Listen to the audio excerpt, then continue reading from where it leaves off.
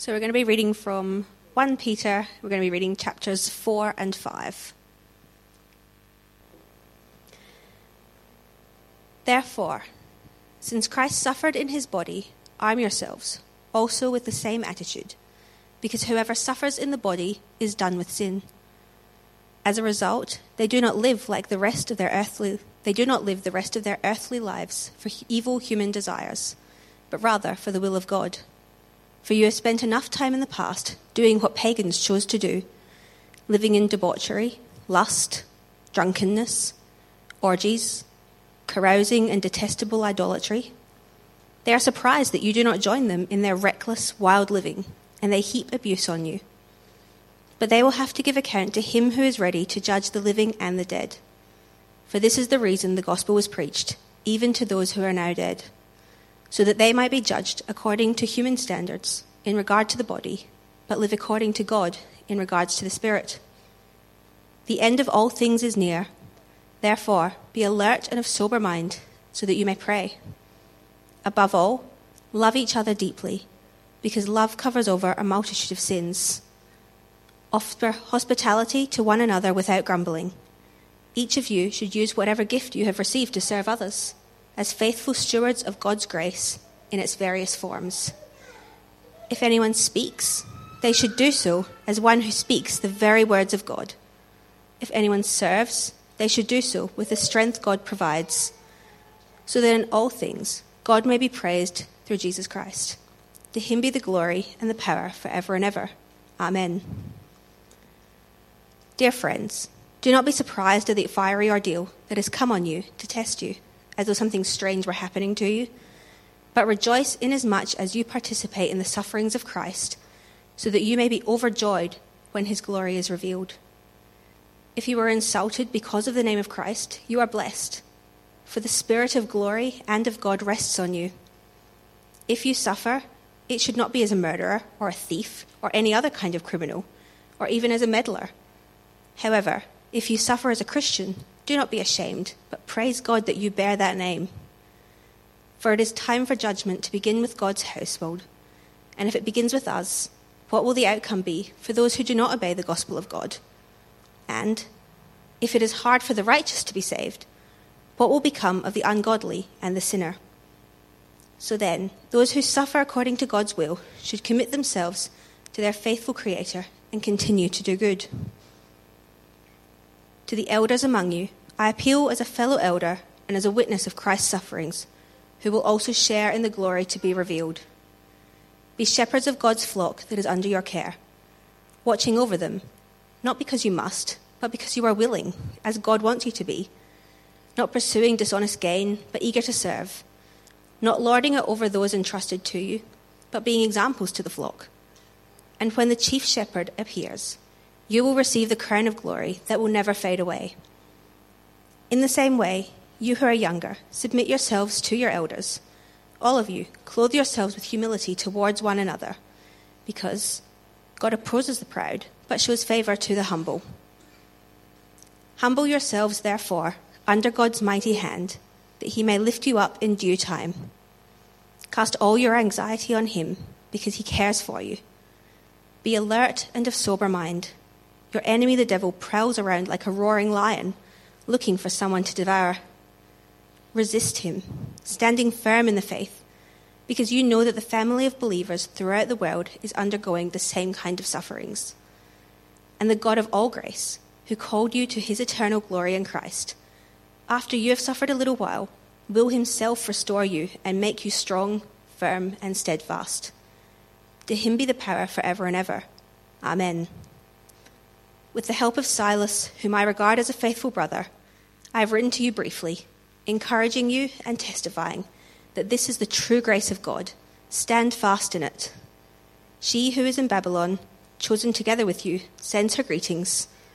So does my son Mark. Greet one another with a kiss of love. Peace to all of you who are in Christ.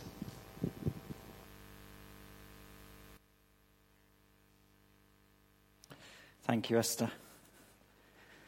Greet one another with a kiss of love. That must definitely be contextual just to then, right? Okay. We don't want our welcomers greeting you with a kiss. That'll be appropriate to some. I don't know. Thanks for reading, Esther. If you've got a Bible with you or your phone, be handy to keep that passage, because we'll show the verses on the screen, but they will flick around a bit. So it's really important to have realistic expectations in life, isn't it?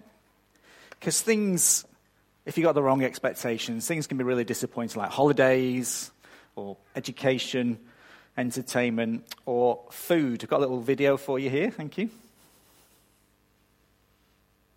Products versus passion.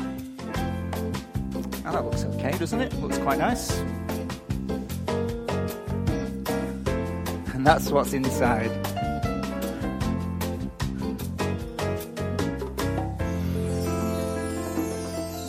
Yum, yum. We're going to rush out and buy one of those. Things are especially disappointing, aren't they, when you've been promised one thing, but you get something much worse. Well, I wonder, what are your expectations for the Christian life? What are your expectations for the Christian life? Is it something like this? So I've got a slide here. This is by a very popular, one of those kind of prosperity preachers, Joseph Prince, and he says in one of his books, "You are destined to reign in life. You are called by the Lord to be a success, to enjoy wealth, to enjoy health, and to enjoy a life of victory. It's not the Lord's desire that you live a life of defeat, poverty, and failure." Well, that sounds quite nice, doesn't it? But you've got to wonder if Joseph Prince has ever read the passage that we've just read. So verse 12, "Dear friends, do not be surprised at the fiery ordeal that has come on you to test you." 18 times in this short letter, Peter talks about Christians suffering for their faith. So it's important that we get our expectations right, or else we might be in danger of giving up. It's important that we keep our eyes fixed on Jesus and see our suffering as he saw his own suffering. Now, just to be clear, we're not talking about the issue of suffering generally here. So when we look at 1 Peter, we're not talking about sickness or bereavement or poverty, although we are helped to understand those things indirectly. But that's not what this passage is talking about. We never want to say more than the passage. It's important to be precise. So we'll leave being imprecise to Joseph Prince. But if you want to know more on the broadest topic of suffering, here's some books you might find helpful that you can borrow off me or buy. So Paul David Tripp's Suffering. That's more kind of sort of pastoral, touchy-feely one, I think. We want to go a bit deeper. Timothy Keller's Walking with God Through Suffering and Pain. And then this one's aimed at youth or new Christians, or if you're just working it out, Suffering and Evil. That's a really short one as well. So you can borrow those off me. But what we're talking about, the suffering we're talking about, that Peter's talking about, is specifically suffering unjustly for being a Christian. And probably the same sort of low-key persecution we face, being socially shunned, looked down on, thought of as naive fantasists, stupid, bigoted, even hateful. And in fact, because we're Christian, experiencing less success, wealth, health, and less victories, and more failures in the here and now, because we belong to Jesus. So that's the kind of suffering in view here. Now, been a few weeks since we're in 1 Peter, so here's where we're up to. Peter's letter, he's writing this letter to instruct his readers about who they are in Christ, their identity as God's children in Christ, so that a new way of seeing ourselves might both encourage us as we suffer and motivate our life and behavior and choices. And having explained that suffering, even suffering to death, is not a sign of weakness or defeat, Peter's now urging us to arm ourselves to stand firm with the same determination, resolve that Jesus had. So there's an outline for you. Let's leave that up if you found that kind of thing helpful. So don't go back, live. Don't retreat, love. Don't be surprised, rejoice. And don't domineer, be humble. So first up, don't go back, live. Because faced with the suffering that comes from living your new life in Jesus, in new godly ways, Peter commands, don't give in and ease the pressure by going back to your old ways. Living by faith in Jesus, with him as Lord of your life, means that you're called to, and that you increasingly want to, live a godly life for him. And that means giving up old ways of living. Verse 3, for you've spent enough time in the past doing what pagans choose to do, living in debauchery, lust, drunkenness, orgies, carousing, and detestable idolatry. The problem is giving up those things doesn't go down well with those who think that is where life is to be found. Verse 4, they're surprised that you do not join them in their reckless wild living, and they heap abuse on you. Now, you might have seen this in small ways. If you've ever gone to an event or a night out where alcohol is served, especially if it's free, and everybody else is drinking and you're not, well, how many times do you get asked about it? Oh, are you sure you don't want to have a drink? And it's because those that are drinking feel like you're judging them for drinking whilst you're not. Or maybe if at work or in a mum's group or wherever it is, you don't join in the gossip and the backstabbing, well, you've broken those social bonding rules. So pretty soon, you're in the out group, and you're the one being gossiped about and backstabbed. Well, how then do we stand firm in the face of abuse? Well, first, we've got to think like Jesus. Think like Jesus.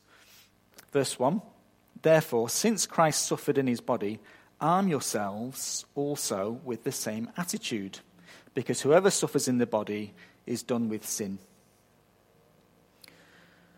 So that attitude of Jesus, we've seen in the rest of the letter, is to endure suffering now, knowing that we're following God's good will, and knowing the future glory, the future eternal life of perfect joy and peace that we look forward to. So arm yourself with the attitude that, sure, this suffering is really bad, but through it, people will be pointed to God and his goodness. And when I die or Jesus returns, that perfect peace and joy with God I'll inherit will make it all worthwhile. Verse 1 also says, whoever suffers in the body is done with sin. So if you've suffered at all for being a Christian, you're done with sin. Well, really? Does that mean we should expect to be perfect, sinless perfection before we die? Well, no, it means that by trusting and believing in Jesus to save us and rule our lives, it means we've made a decisive break with sin. We've changed who we are. Every time we suffer for not going back to our old ways, well, sin's losing its grip on us. Sin is weakened. You see, most people's lives show that they're about themselves. So kind of life is a constant campaign to minimize suffering and maximize ease. But as we follow Jesus, deliberately pursuing a life that causes us more pain, not less, well, that shows that we're truly at heart, that we're on about someone else, that we're on about Jesus.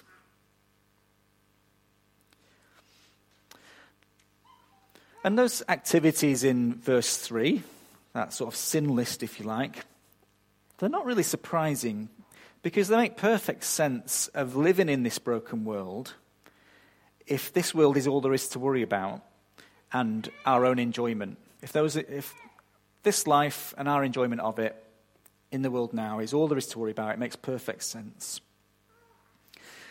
So I think that's why our evangelism should never begin with moralizing, talking about do's and don'ts. Because Christian ethics don't make sense unless you care what Christ thinks. But the truth is, here and now is not all there is. So verse 5. But they will have to give an account to him who is ready to judge the living and the dead. what we do matters to God. Every one of us owes him as our creator. We all owe him an explanation for what we've done with the life he's given us. All of us will have to give an account. But verse 6 there, that anticipates an objection. For this is the reason the gospel was preached, even to those who are now dead, so that they might be judged according to human standards in regard to the body, but live according to God in regard to the spirit. What Peter's saying there is it's as if someone said, yeah, but last time I checked, there's a 100% death rate amongst Christians as well. So we're all going to end up dead, so we might as well enjoy ourselves on the way. Well, Peter's argument is that yes, because we live in a sin is in the world still, we will die, but after we die and face God, we escape judgment when we give our account because we've already been given new life by his Holy Spirit. So in a very real sense, our eternal life has already begun. But left to give an account for ourselves, just us, to back us up, well, what seems to bring escape from suffering in this world actually brings more suffering in the long run in this world, and even more in the long run, eternally. So I have to ask, Christian, brothers and sisters, are you giving yourself any little permissions to dabble in those verse 3 things? Maybe telling yourself, oh, I can't help it, that's just how I'm wired. Well, the Bible says, no, it's not. Actually, you've been rewired. You've been made new in Jesus. You've been given new spiritual birth. You belong to the glory to come, even if that means suffering and feeling like you're missing out now. And the reality is, you're not missing out at all. Now, perhaps people we know, our unbelieving friends, family and colleagues, maybe they're not debauched or drunk or carousing, maybe they're not extreme. But as we see them living for more subtle idols that will fail to deliver eternal life, well, let's ask God to give us Jesus' heart for them, to not get hung up on the sin and moralizing, but appreciating Jesus and realizing there's only him who can save us. So that we'll be brave enough to love people by telling them about Jesus, the only one who can give them true life.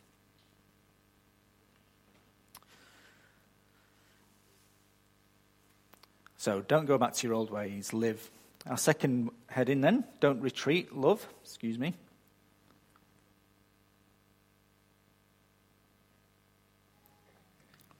Don't retreat, love. Looking at chapter 4, verses 7 to 11.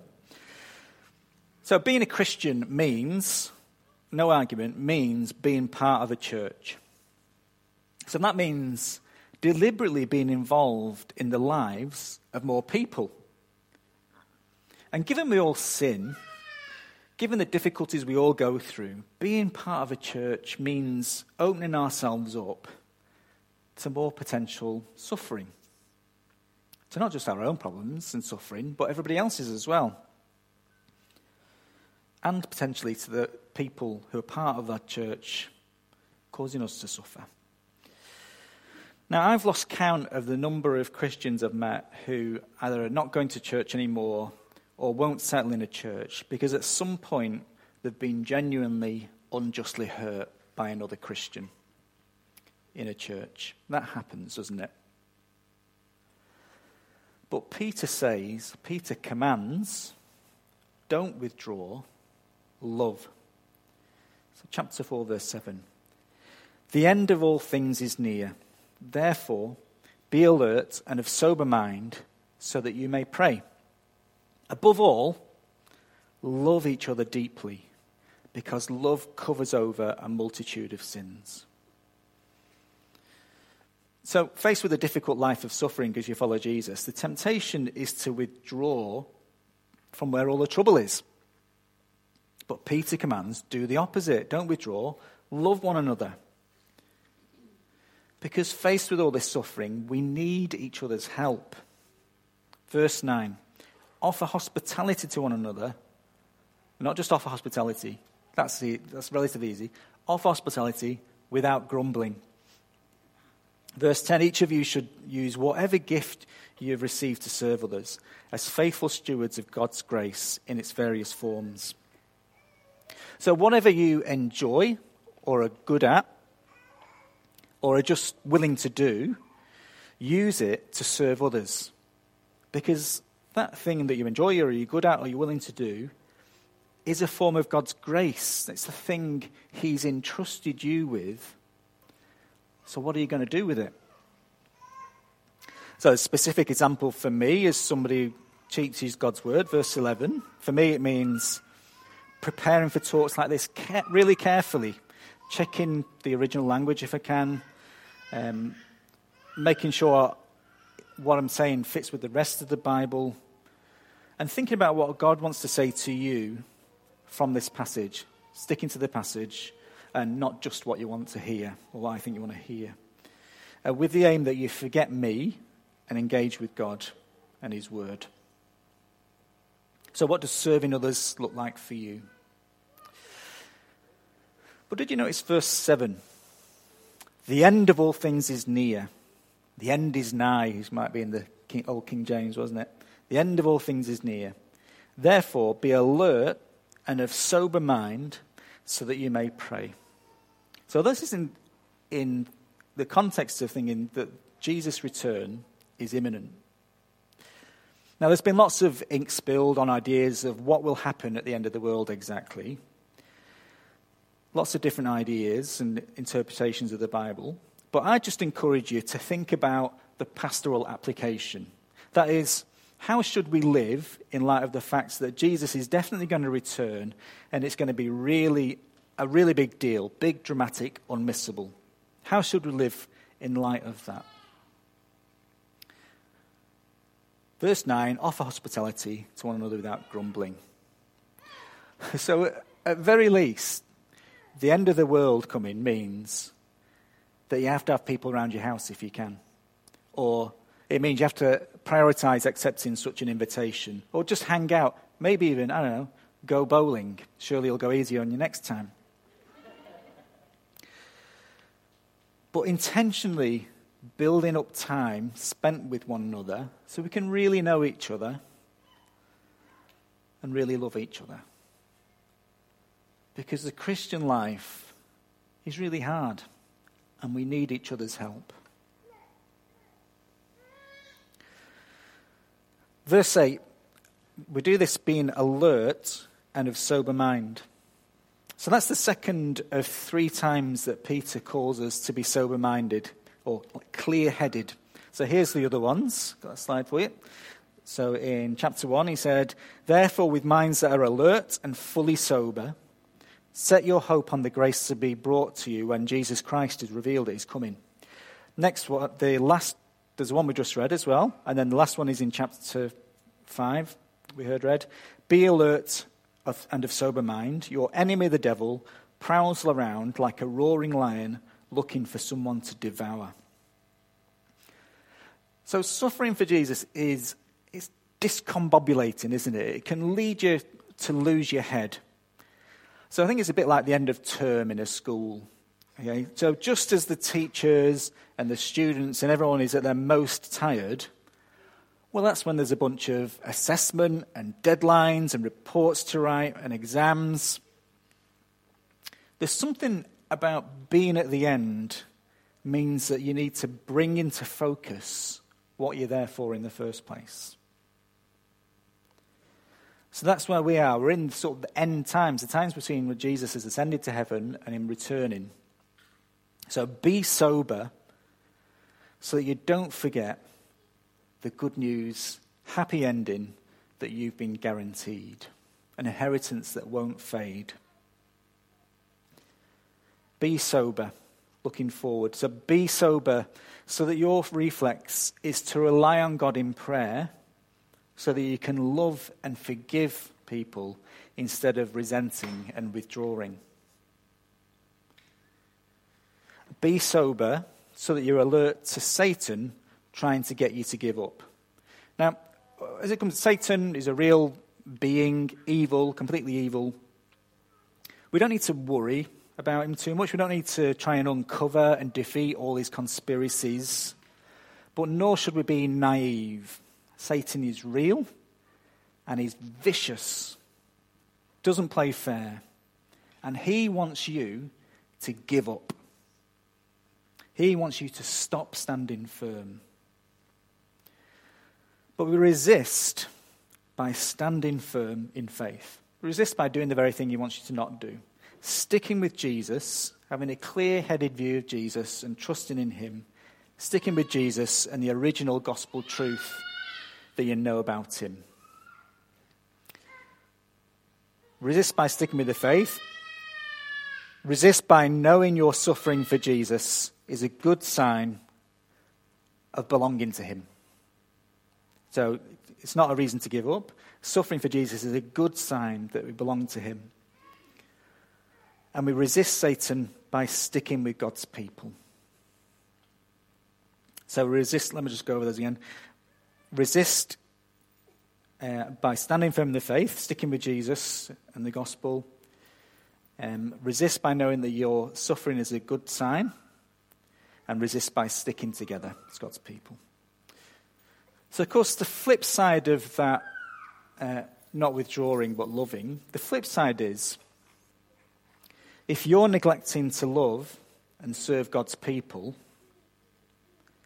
well, you could be putting them at risk of falling away. If you're neglecting to love and serve God's people, you're kind of putting them in Satan's teeth. So don't withdraw from people at church when it gets hard. Love and serve. We've got to do the hard thing of taking the risk of truly opening up to one another and caring for one another. We've got to come to church for the sake of other people. As Christians, there's a whole lot of things we don't get to do that everybody else does. We don't get to bear grudges. We don't get to stay offended. We don't get to have relationships only with people that we naturally get on with. We don't get to come to church only for what we get out of it. Because we belong to Jesus. And that's not the way he does relationships.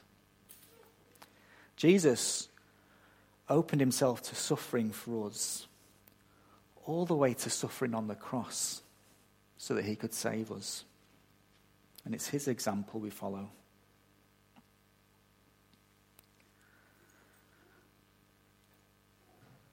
Next heading. Don't be surprised. Rejoice. Michael talked about this a bit with the kids. So I wonder, what would you say is a sign of the Holy Spirit resting on someone? Maybe you'd say, oh, they're really peaceful. They're really godly. Maybe they display miraculous gifts. Well, how about being insulted? Verse 14, if you are insulted because of the name of Christ, you are blessed, for the Spirit of glory and of God rests on you. So with verse 12 that we looked at with Michael, suffering fiery ordeal for Jesus isn't strange for a Christian. It's par for the course. It's the normal Christian life. So don't be surprised. And not only is it normal, it's good, because it helps us live out in the here and now, following Jesus' example. He was insulted and suffered unjustly, and so we do as well. His suffering led to future glory, and so will ours. Now, note verse 15, Peter's not daft, he's not naive. He knows that sometimes we suffer through our own fault, because we deserve to, because we've done something stupid. He's not telling us to seek out suffering for the sake of it, but he is saying unjust suffering for Jesus shows that we belong to Jesus. In fact, he words it stronger than that, verse 17. Suffering for Jesus is God's judgment falling on us, his church, and it's a positive judgment. It's a judgment that we really are his people. This is real, legit. Our lot is thrown in with Jesus. And when you think about it, what Peter's asking of us here is really radical. To interpret suffering for Jesus as a good thing and not a bad thing to be avoided. Because Jesus is the circuit breaker, if you like, in our response to suffering.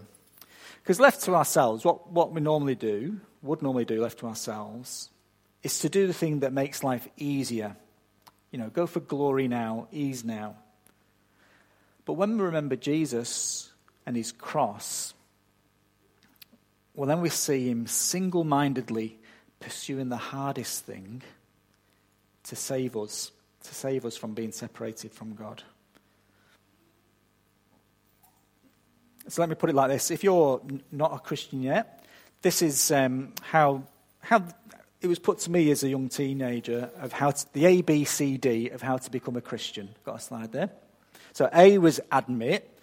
Admit that you've done wrong against God and against people. Admit that he should be Lord of your life and that you need forgiveness. So admit.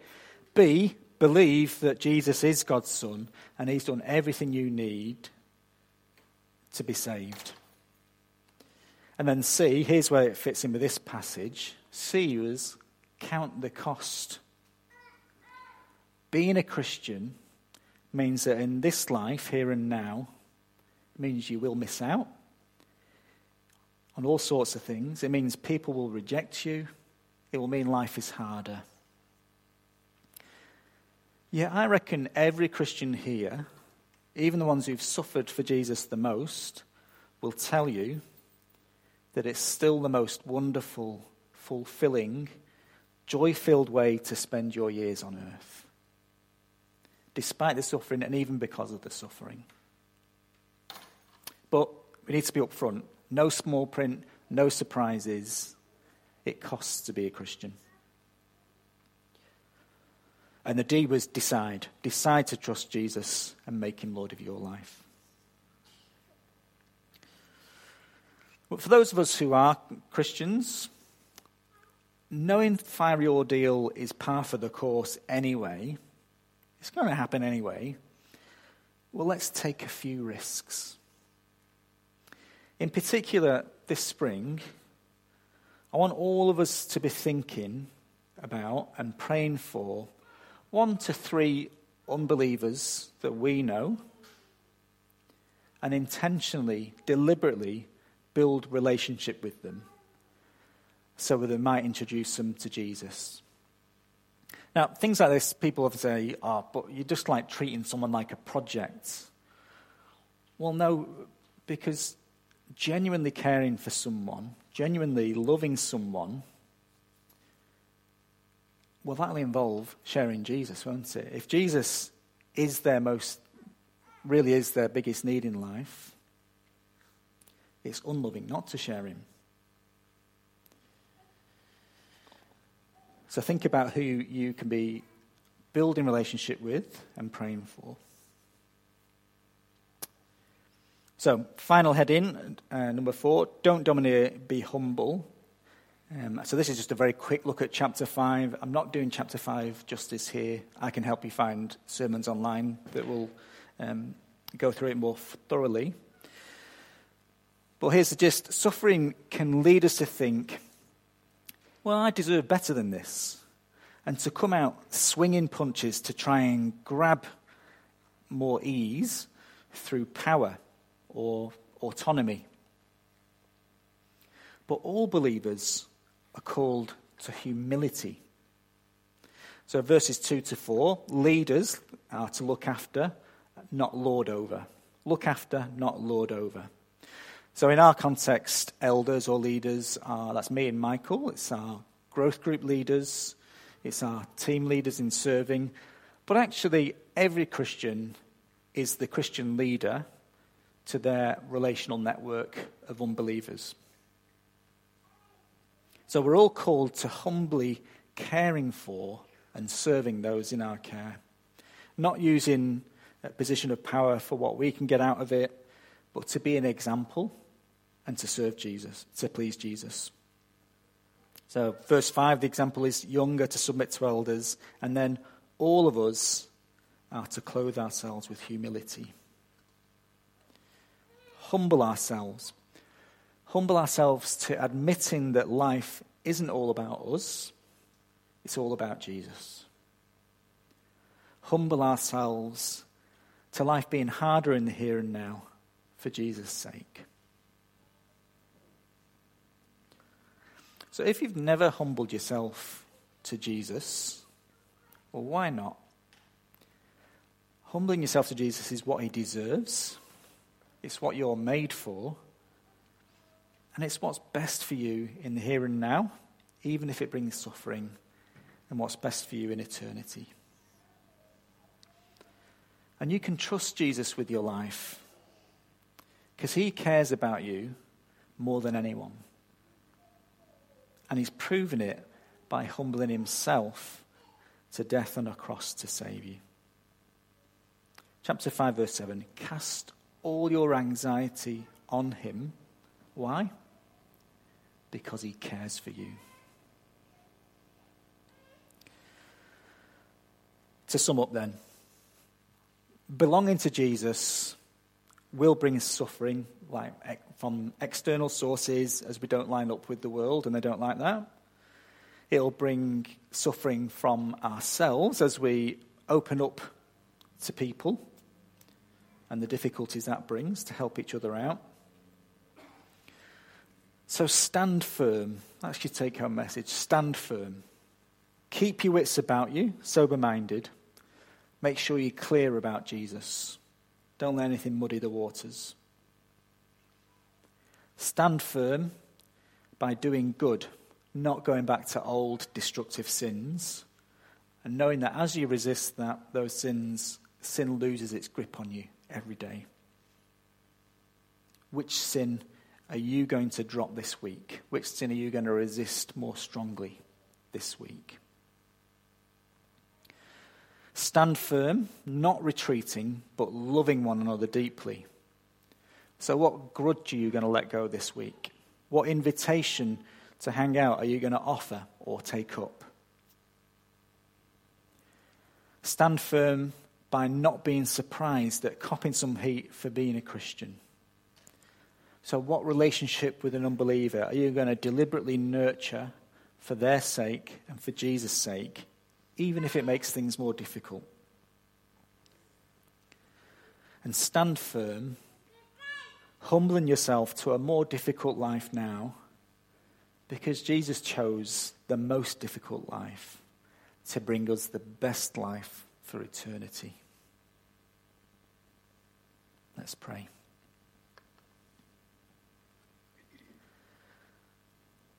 Lord God, thank you for Jesus. Thank you that he endured the ultimate suffering for our sake.